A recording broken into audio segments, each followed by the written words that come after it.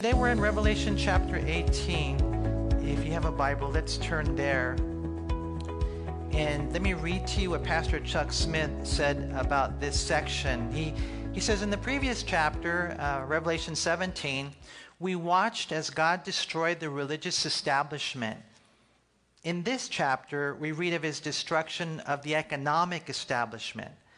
Today, commercial interests control the world. They are the power brokers. They put politicians into office and they sit in their comfort, never imagining they will have to pay for their abuse of power. But God will destroy them in a day. Now, we often say about material things, it's all going to burn someday. Well, this will be the day when it all burns. And so we're going to see Revelation 18 is a crazy chapter, and it's amazing. Basically, let me tell you something in a nutshell. And there's going to be things that I share today that maybe are speculation, but just to kind of get the wheels turning, you guys. When the Antichrist rises up, he will have a headquarters. It makes sense, right? As a matter of fact, when Jesus spoke to the church of Pergamos, he said, I know where you guys are. He talked about a place where Satan's throne is. And so when the Antichrist rises up, of course he's going to have a headquarters. I'm of the opinion, and I could be wrong, so I want you guys to I want to tell you this. This is pure speculation, but I have a hunch that his headquarters is probably going to be in Babylon. Now, remember I told you last week, okay, that the Bible in one sense is a tale of two cities, Jerusalem and Babylon. Now, there were many who thought Jerusalem was done, that it wasn't a literal thing, that it was just a figurative thing. But over the ages, we have seen the fight for Jerusalem. And then in 1967, Jerusalem was then restored to the Jews. And such an amazing work that we have there. So Jerusalem is literal. And the second most repeated city in the Bible is Babylon. Now, Babylon, we know, started way back in the book of Genesis, chapter 10 and chapter 11, when Nimrod tried to rebuild Babylon, remember, to reach the heavens, to build Babylon. And so it became representative throughout the Bible of false religion, but also it becomes representative of just this world system that we have that is so rooted in money and materialism. And so it all works together. Something interesting, and we've seen it over the years. This is called Babylon the Great. We're going to see Babylon the Great. Why is it Babylon the Great? What's so good about it? Well, it's just because it ends up becoming, this amazing city, successful in the eyes of the world. So I was thinking about Alexander the Great. Why is Alexander the Great called Alexander the Great? And you guys know it's because of his military conquest and how he did it so swiftly. But I think it was at the age of 32. He was very young. He died. Don't really know exactly how he died, but you want to know where he died? He died in Babylon. He died in the palace of Nebuchadnezzar II. And so you should start looking at history. For example, Saddam Hussein, you guys remember that guy. He started rebuilding Babylon, and it was a crazy thing. He believed that he was the reincarnation of Nebuchadnezzar. Not just the descendant of Nebuchadnezzar, but the reincarnation of Nebuchadnezzar. And he spent millions of dollars rebuilding Babylon. And it's interesting because Saddam Hussein had this mentality. He said, if I could just make this huge Arab world, then I can, restore. It was an Islamic thing. It was at the end of the day, it was a devil thing. Because as we're learning, you guys, the enemy, the devil, he's the Antichrist. He's the antithesis to Christ. Christ's city is Jerusalem. The devil's city is Babylon. It always has been. What city, what nation conquered Jerusalem? It was Babylon. So anyways, here's what happens. Saddam Hussein says, I'm going to spread out my territory. And what does he do? He invades Iran. He didn't know how strong they were, and he was not able to win that war. And so what ended up happening was his movement, it ended. But the mentality that the devil put into Saddam Hussein's mind is there. It's the enemy. It's not Saddam Hussein, it's the enemy. So here's what's going to happen maybe in the last days, okay? Who conquered Babylon? The Persians. Medo-Persia did. Who's that nowadays? It's Iran. And so what very likely might happen, again, we don't know, but man, you start looking at the news and there's a lot of fulfilled prophecy happening today in Iran. Their alliance with Russia, the whole connection with Ezekiel chapter 38. So what might happen, and again, we can't be dogmatic about this. We don't know where the city is. We don't even know for sure if it's a literal city, but it sure seems like it is that just like the Persians conquered Babylon back then, more than likely Iran is going to sweep over into this area of Iraq, who is so weak now, and the devil will get what he's always wanted. He will rebuild this city of Babylon, and what we're going to see is that will become the headquarters in so many ways.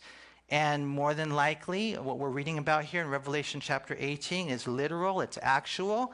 And one day, all the commerce will go out from this. I mean, this is the headquarters where, remember, everyone gets the mark of the beast, and it's from there they buy and they sell. It's all connected. But then one day, and it's more towards the end of the tribulation period, where it's all destroyed by God. And so God is telling us this for two reasons. Number one, well, actually for three. For us as Christians, it's good to know the future of what's going to happen. Secondly, we got to make sure we come out of Babylon, that we don't live in anywhere near the whole world of money and mammon and materialism. And then number three, it's going to be for those who are here during the tribulation period, that they're going to have to be aware of this. Hopefully they'll have Bibles, or they'll have heard it somewhere along the line where they understand Revelation chapter 18. And so, again, you guys can maybe think I'm weird, but man, the more I studied it, the more I researched it, I was like, Lord, I think this is what's going to go down. So we'll see. We won't be here. Remember, we're going to get raptured before that happens. But look what we read here in Revelation chapter 18. It says, after these things, I saw another angel coming down from heaven, having great authority, and the earth was illuminated with his glory. And so John sees an angel. Now, Revelation 17 is probably fulfilled in the middle of the tribulation period, where religious Babylon is destroyed. Revelation 18 is going to probably take place more towards the end. Not the very end, but towards the end. And so after these things, metatauta, John says, I saw another angel. He came down with great authority, and his illumination, the earth was illuminated with his glory. And so why is this angel glowing so much? Because he's coming out from the presence of God. And we know, even as we read about Moses in the Bible, how when he went into the presence of God, he came out just glowing. Remember that? We read it in Exodus 34, 29 through 35, that his face glowed so much that it freaked the people out. And so he had to wear a veil over his face. And so this angel comes down, it illuminates the earth with his glory. Verse 2, it says, and he cried mightily with a loud voice, saying, Babylon the Great is fallen, and has become a dwelling place of demons, a prison for every foul spirit, and a cage for every unclean and hated bird. And we're going to see this city, everybody thinks it's great. In those days, they're going to think it's great. All the money, all the mammon, all the materialism, all the big bucks of Babylon, it will all fall, we believe, towards the end of the tribulation period. Here it's described as the dwelling place of the dominion of demons, the foul spirits, which the unclean and hated birds probably symbolize. And so it's interesting, as they fall, Babylon the Great becomes almost like a prison, a cage for demons. Now that's interesting, because what that probably insinuates is prior to their fall, these demons were free. They were out there, right? They roamed free. But in one sense, now their imprisonment begins. Their wings are clipped. The cage is locked. And what God is saying, and you guys have seen it basically as we've gone through the book of Revelation, yeah, there's a lot of evil going on right now.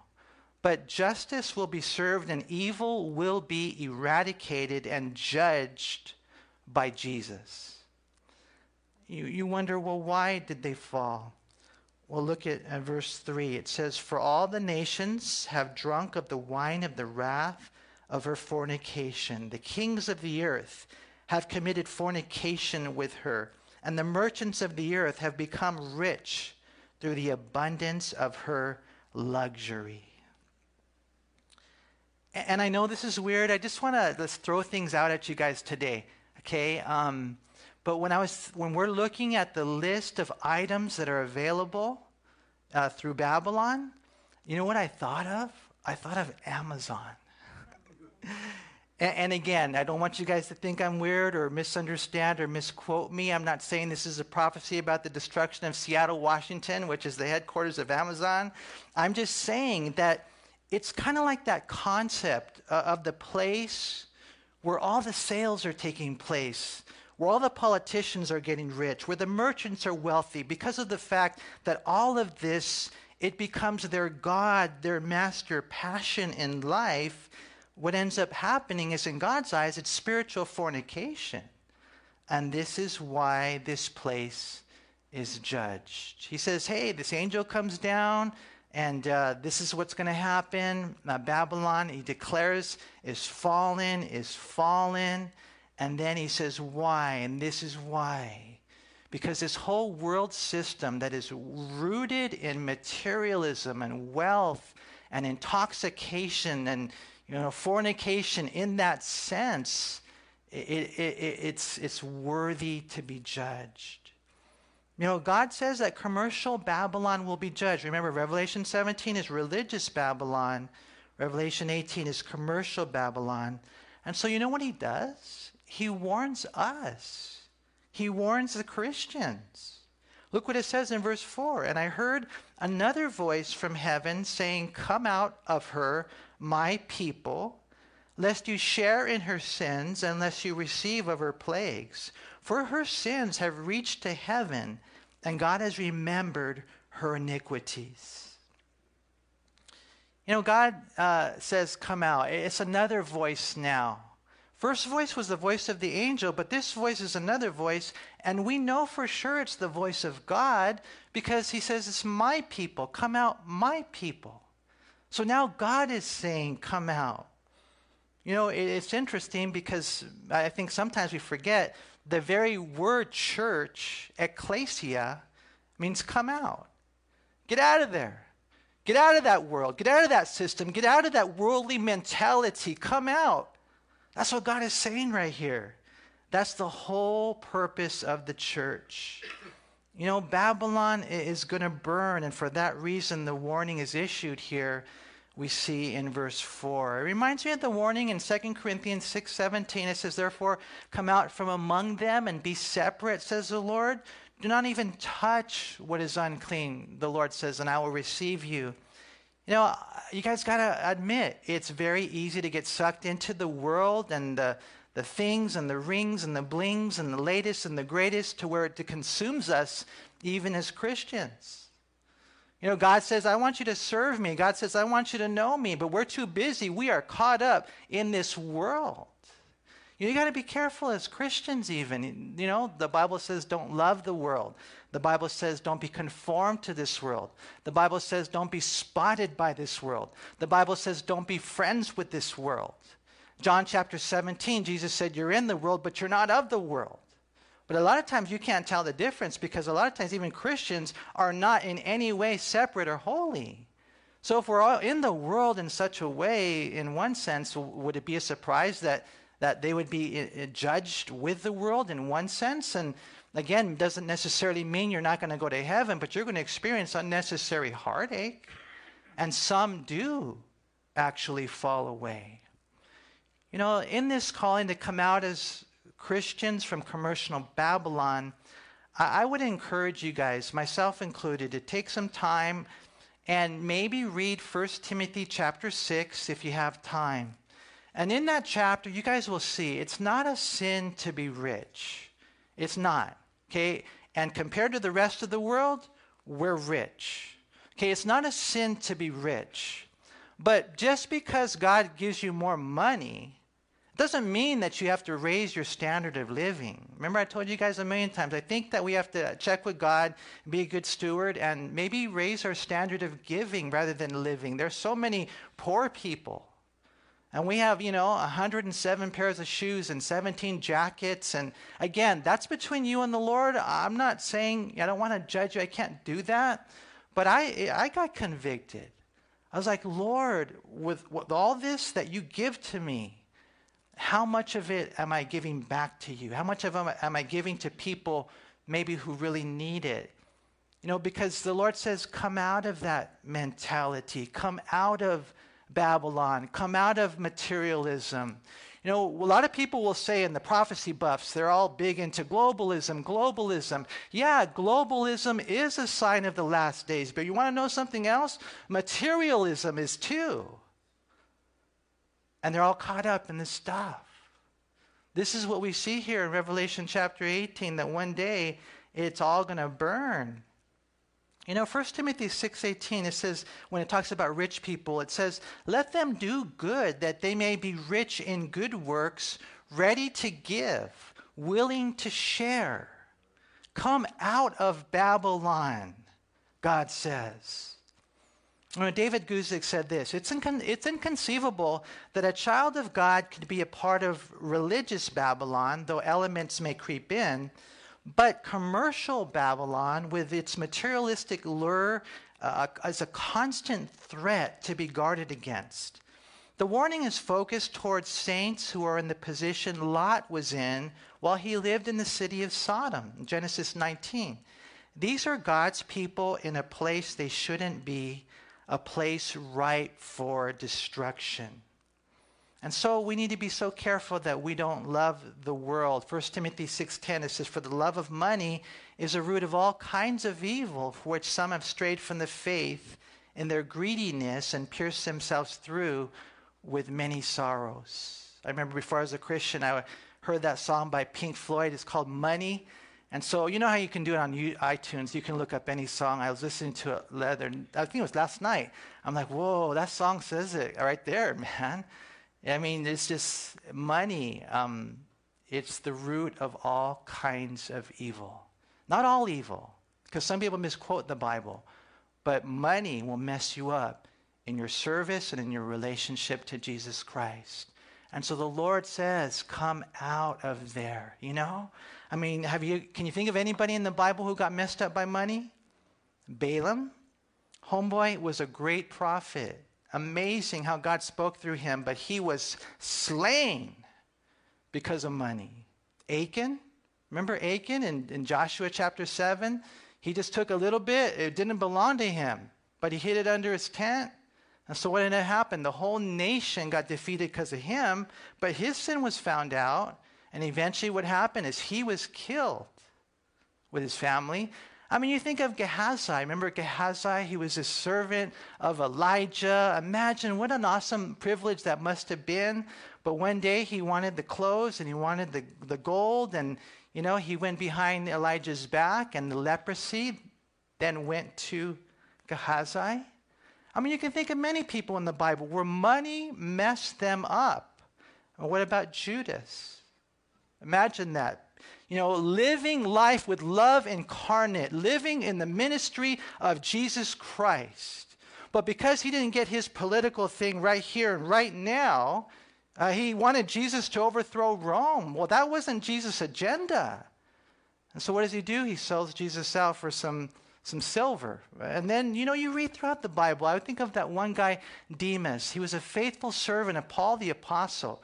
But eventually, he lost his calling and he lost his ministry. And who knows what else he lost? Because the Bible says, Demas has forsaken me, having loved this present world. So it's a warning for us. There's a lot of different temptations for us. I know for guys, they say it's the girls, it's the glory, and it's the gold. And I bet you that temptation is for women as well. You guys, let's just say, hey, this is God's money. I'm going to come out of Babylon, and I'm going to be a good steward of it. I'm going to be generous with it. I'm going to be wise with it, because this is the Lord's. The Lord says, come out. Come out of her, lest you share in her sins, unless you receive her plagues. Globalism. Yeah, I don't like globalism. But what about materialism? You got the latest and the greatest and all that kind of stuff. Be careful, guys. What a difference between, what happens here and the iniquities of Babylon and what the Lord wants us to experience in life. It's interesting, real quick before we leave this verse, look at verse 5 again. Speaking of Babylon, it says, for her sins have reached to heaven, and God has remembered her iniquities. Now, so her sins have reached to heaven. Doesn't that remind you of the Tower of Babel when they were kind of trying to reach to heaven? God says, okay, now I notice what's going on here. And then the Lord says, I remembered their iniquities. But isn't it cool that as a Christian, he doesn't remember our iniquities? The Bible says that when we are part of the new covenant, the Lord says in Jeremiah 31:34, and also in Hebrews 8:12, and also in Hebrews 10:17, for I will forgive their iniquity, and their sin I will remember no more. That's why, if you're not a Christian, and my prayer is that you would give your life to Jesus Christ, because I want you to know, whoever you are, it doesn't matter what your sin is. The blood of Jesus Christ will wash it away. And all the things that you'll ever do, past, present, and future, they'll be dropped into the ocean of God's forgetfulness. The Bible says he'll take your sins and he'll cast them as far as the east is from the west. He'll put them behind his back. He will remember them no more. That's a difference between those who live in Jerusalem and those who live in Babylon.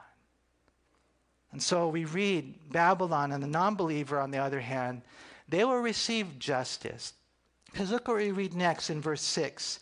It says, render to her just as she rendered to you, and repay her double according to her works in the cup which she has mixed. Mix double for her. In the measure that she glorified herself and lived luxuriously, in the same measure give her torment and sorrow. For she says in her heart, I sit as queen, I'm no widow, and will not see sorrow.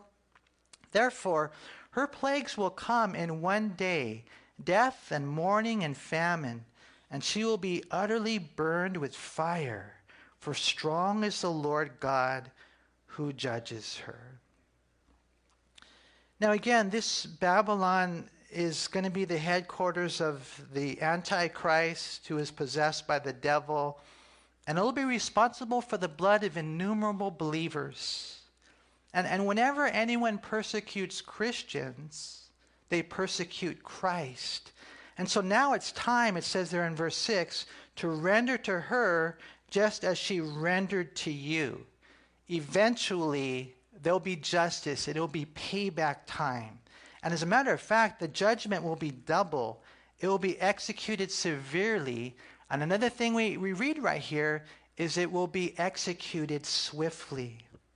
And people are like that. Leaders are like that. People are going to look at this city and they're just going to think, man, that could never fall down. And that's what she was thinking. Babylon, this whole concept, this city, this demon, this devil, I'll never fall. We look at the world today. Some people are doubters. Oh, it'll just keep going forever. No way.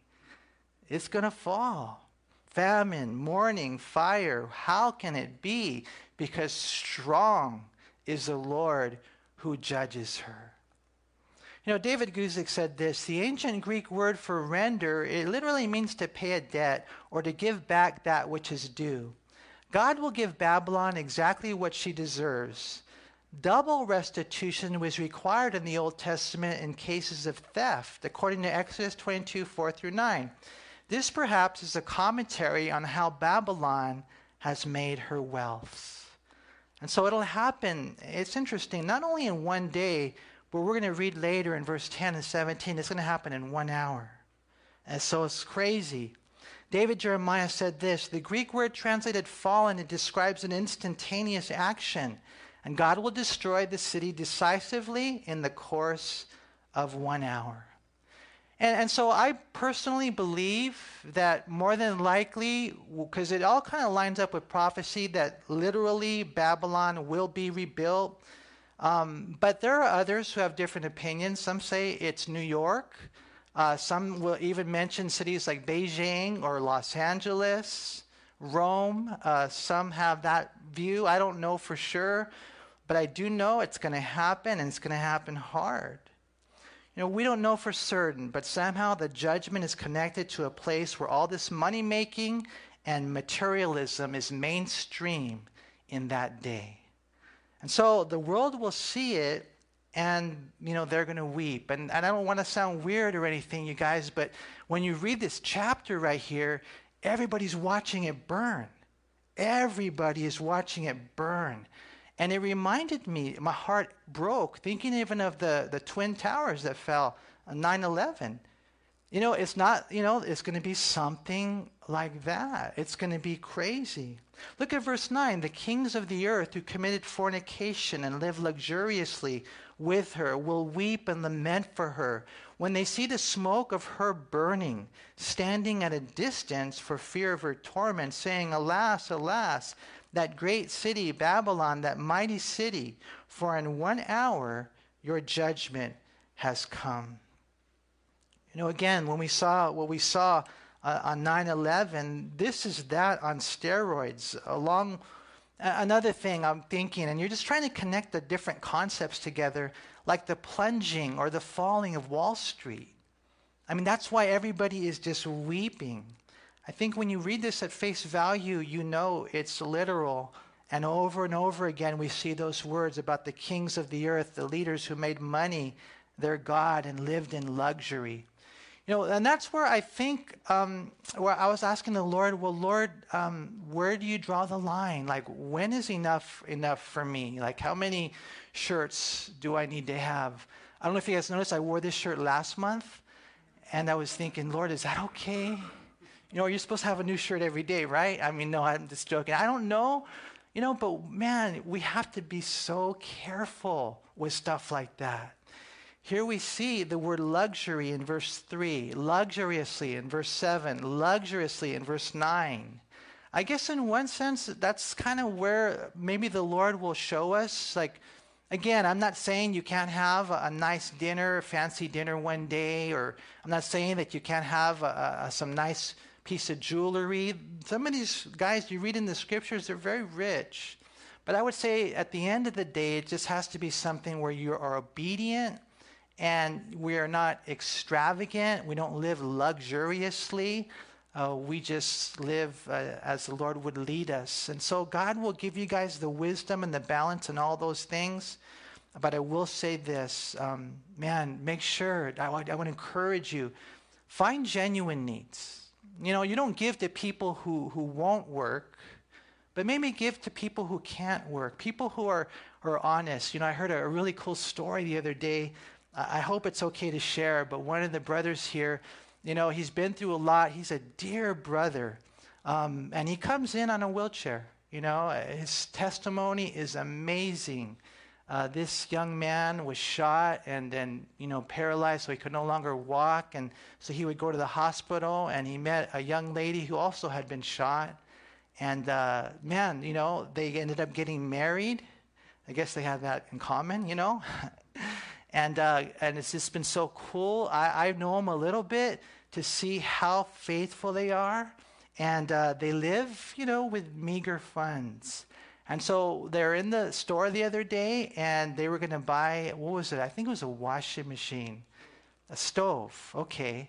And while they're there, someone comes up to him and says, I want to buy that for you.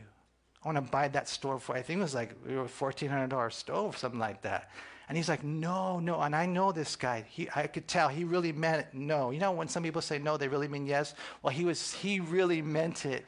No. And she just was one of those strong people, because sometimes you got to be strong in situations like that. And she said, no, I'm buying this for you. And all I could say, I don't know who this lady was, but she had discernment, because there is a genuine need. And that's what I'm praying God will show us. Because otherwise we end up, I think, living in Babylon. And you don't want to be there, man. Because everything will suffer. Your family will suffer. You will suffer. Your calling will suffer. Because we can't serve God and mammon. It's impossible. And so, we read that here. Everybody's standing and watching at a distance because they're afraid. And how does it happen? Because the Lord is strong. What's the real reason for their tears? I think it's here in verse 11. And the merchants of the earth will weep and mourn over her. Here it is. For no one buys their merchandise anymore. That's probably the real reason they're weeping. Merchandise of gold and silver and precious stones and pearls, fine linen and purple, silk and scarlet, every kind of citron wood, every kind of object of ivory, every kind of object of most precious wood, bronze, iron, and marble, and cinnamon and incense, fragrant oil and frankincense, wine and oil, fine flour and wheat, cattle and sheep, horses and chariots, and bodies and souls of men. The fruit that your soul longed for has gone from you, and all the things which are rich and splendid have gone from you, and you shall find them no more at all. And why do they weep? They really weep because of the loss of their sales, number one. Number two, they weep at the loss of the things that are now available, the stuff and the souls that they longed for. And it's just an awful statement. What ended up happening, I think what can happen, is the luxuries become necessities. When in all reality, if you think about it, we could probably live without that. It was all there, everything you can imagine, so many items. In this chapter, there are 23 commodities that are mentioned. Like I was talking about in Amazon, I don't know if you guys knew this, but when you add up Amazon marketplace sellers, there's 350 million products available.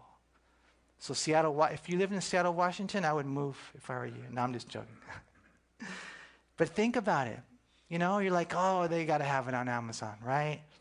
I mean, it just breaks your heart to see what was for sale there at the end of verse 13. The bodies and souls of men and women. And when you see this is the enemy doing his thing, when an individual or when a nation or when a world loses the sanctity of life, then you dehumanize and you itemize men and women who are created in the image of God. And we're talking about things like slavery or human trafficking, prostitution, pornography. Even today, human trafficking alone has over 40 million victims globally, and California, by the way, has the highest human trafficking rates in the United States of America.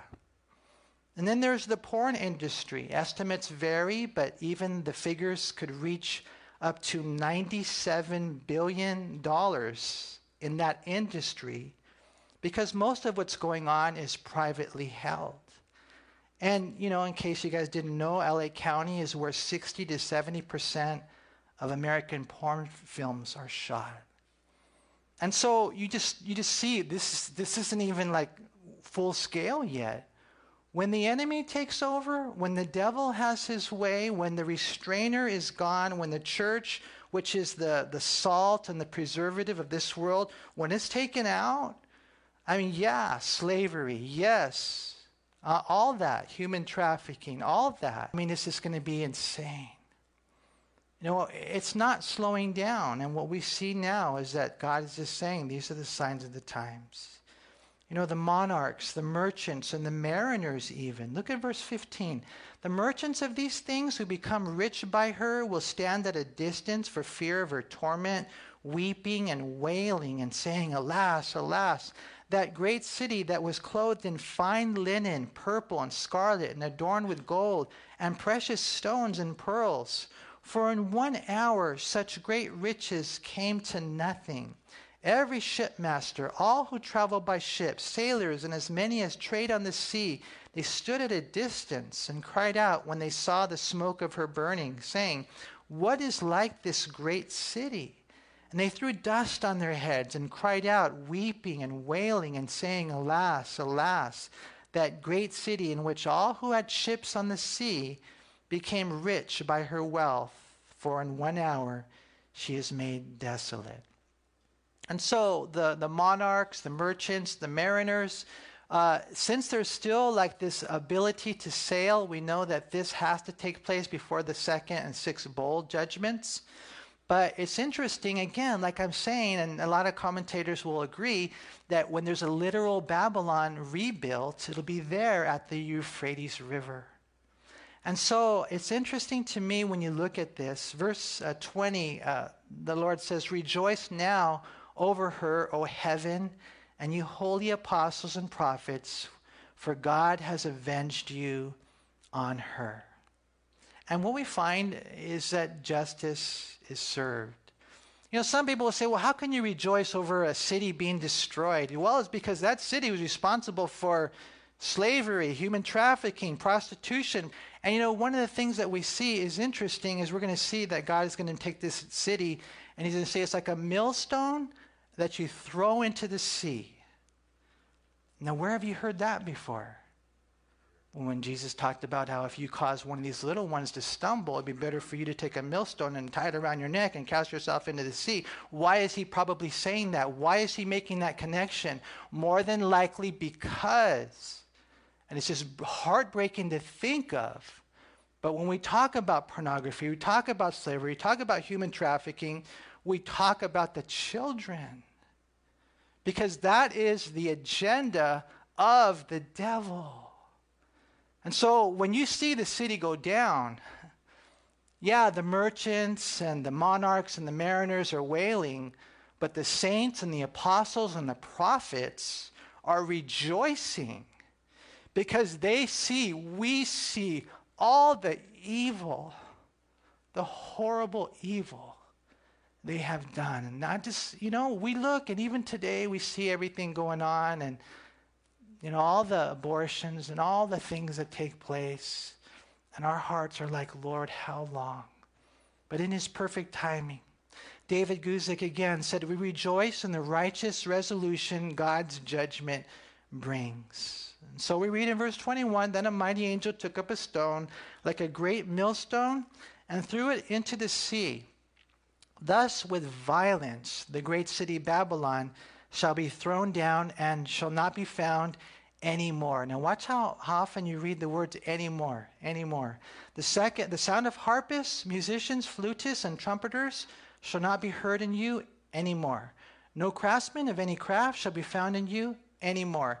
And the sound of a millstone shall not be heard in you anymore. That was how they made the wine. The light of a lamp shall not shine in you anymore. The voice of the bridegroom and bride shall not be heard in you anymore. For your merchants, and God always gives the reasons, were the great men of the earth, for by your sorcery all the nations were deceived, and in her was found the blood of the prophets and saints, and of all who were slain on the earth. And what we find is God, people think, oh, it's just going to carry on. I'm going to party. I got my good music. We're going to have a good time marrying and giving in marriage. And God says, no, not anymore. The day will come. Commercial Babylon will fall violently. David Guzik said, this is a reminiscent of Jeremiah's instruction to Seraiah to bind a stone to a text of Jeremiah and cast it into the Euphrates. Thus Babylon shall sink and shall not rise from the evil that I will bring upon her, and they shall be weary. Celebrations will cease. Music will cease. Marriage will cease. Just think, they'll never experience that ever again. And when we go to heaven, think about the music that's going to be there. All the marriage supper of the Lamb, all the celebration, all the joy. They'll never experience that ever again. Construction will cease. The end is at hand. You know, one of the things that we see right here, another reason for this, is because of their sorcery. We read here at the end of verse 23, "For your merchants were the great men of the earth, for by your sorcery all the nations were deceived." Now that Greek word, you guys know, huh? It's pharmakia. We get our word pharmacy from it. And it's just talking about all the drugs, all the crystal meth, all the things that we see today that the enemy is using in so many ways. What the drug use does is it opens doors to demons. And sometimes it's evident. Other times, you know, it's almost like a subtle thing, but the enemy is having his way with these people. You know, what we find right here is that God is just saying to us, listen, you know, come out of that place, Babylon, man. Make sure that you have your riches in heaven. I don't know if any of you here ever invest in stocks or things like that, but you would never invest into something that you knew was going to plunge. You would never invest into something you knew you were going to lose everything, would you? I mean, if you did, you'd be a fool. But if you invest in something that you knew for sure was a guarantee, payback, reward, something that would bring God glory, that's, I think, where God is just saying, in light of all these things, lay up your treasures in heaven. And it's not just about giving to God, although I think that's part of it. I think it's about just living for God. You know, because this world that we live in, that we're so impressed with, we're so caught up in, it's all going to burn. It really is. Next week, Lord willing, we get into 19, 20. Oh man, it's just going to be so cool. We know at the end who wins. It's Jesus. Things are happening so fast right now. You know, oh man, you guys. Like Mike McIntosh said, he said, "Gentlemen, start your engines because the end of the world is at hand." Now again, I don't know. Maybe it's another 1,000 years. We don't know. No one knows the day or the hour. But it sure seems like things are lining up in Iran, and Russia, and Israel, and America. And so you guys, my prayer is that you would know Jesus Christ as your Lord and Savior. If you don't already know him, that today would be the day you would know he's knocking on your heart. And you would say, "Yes, Jesus, come in." And then as a Christian, you know, don't hold back, you guys. Let's follow him.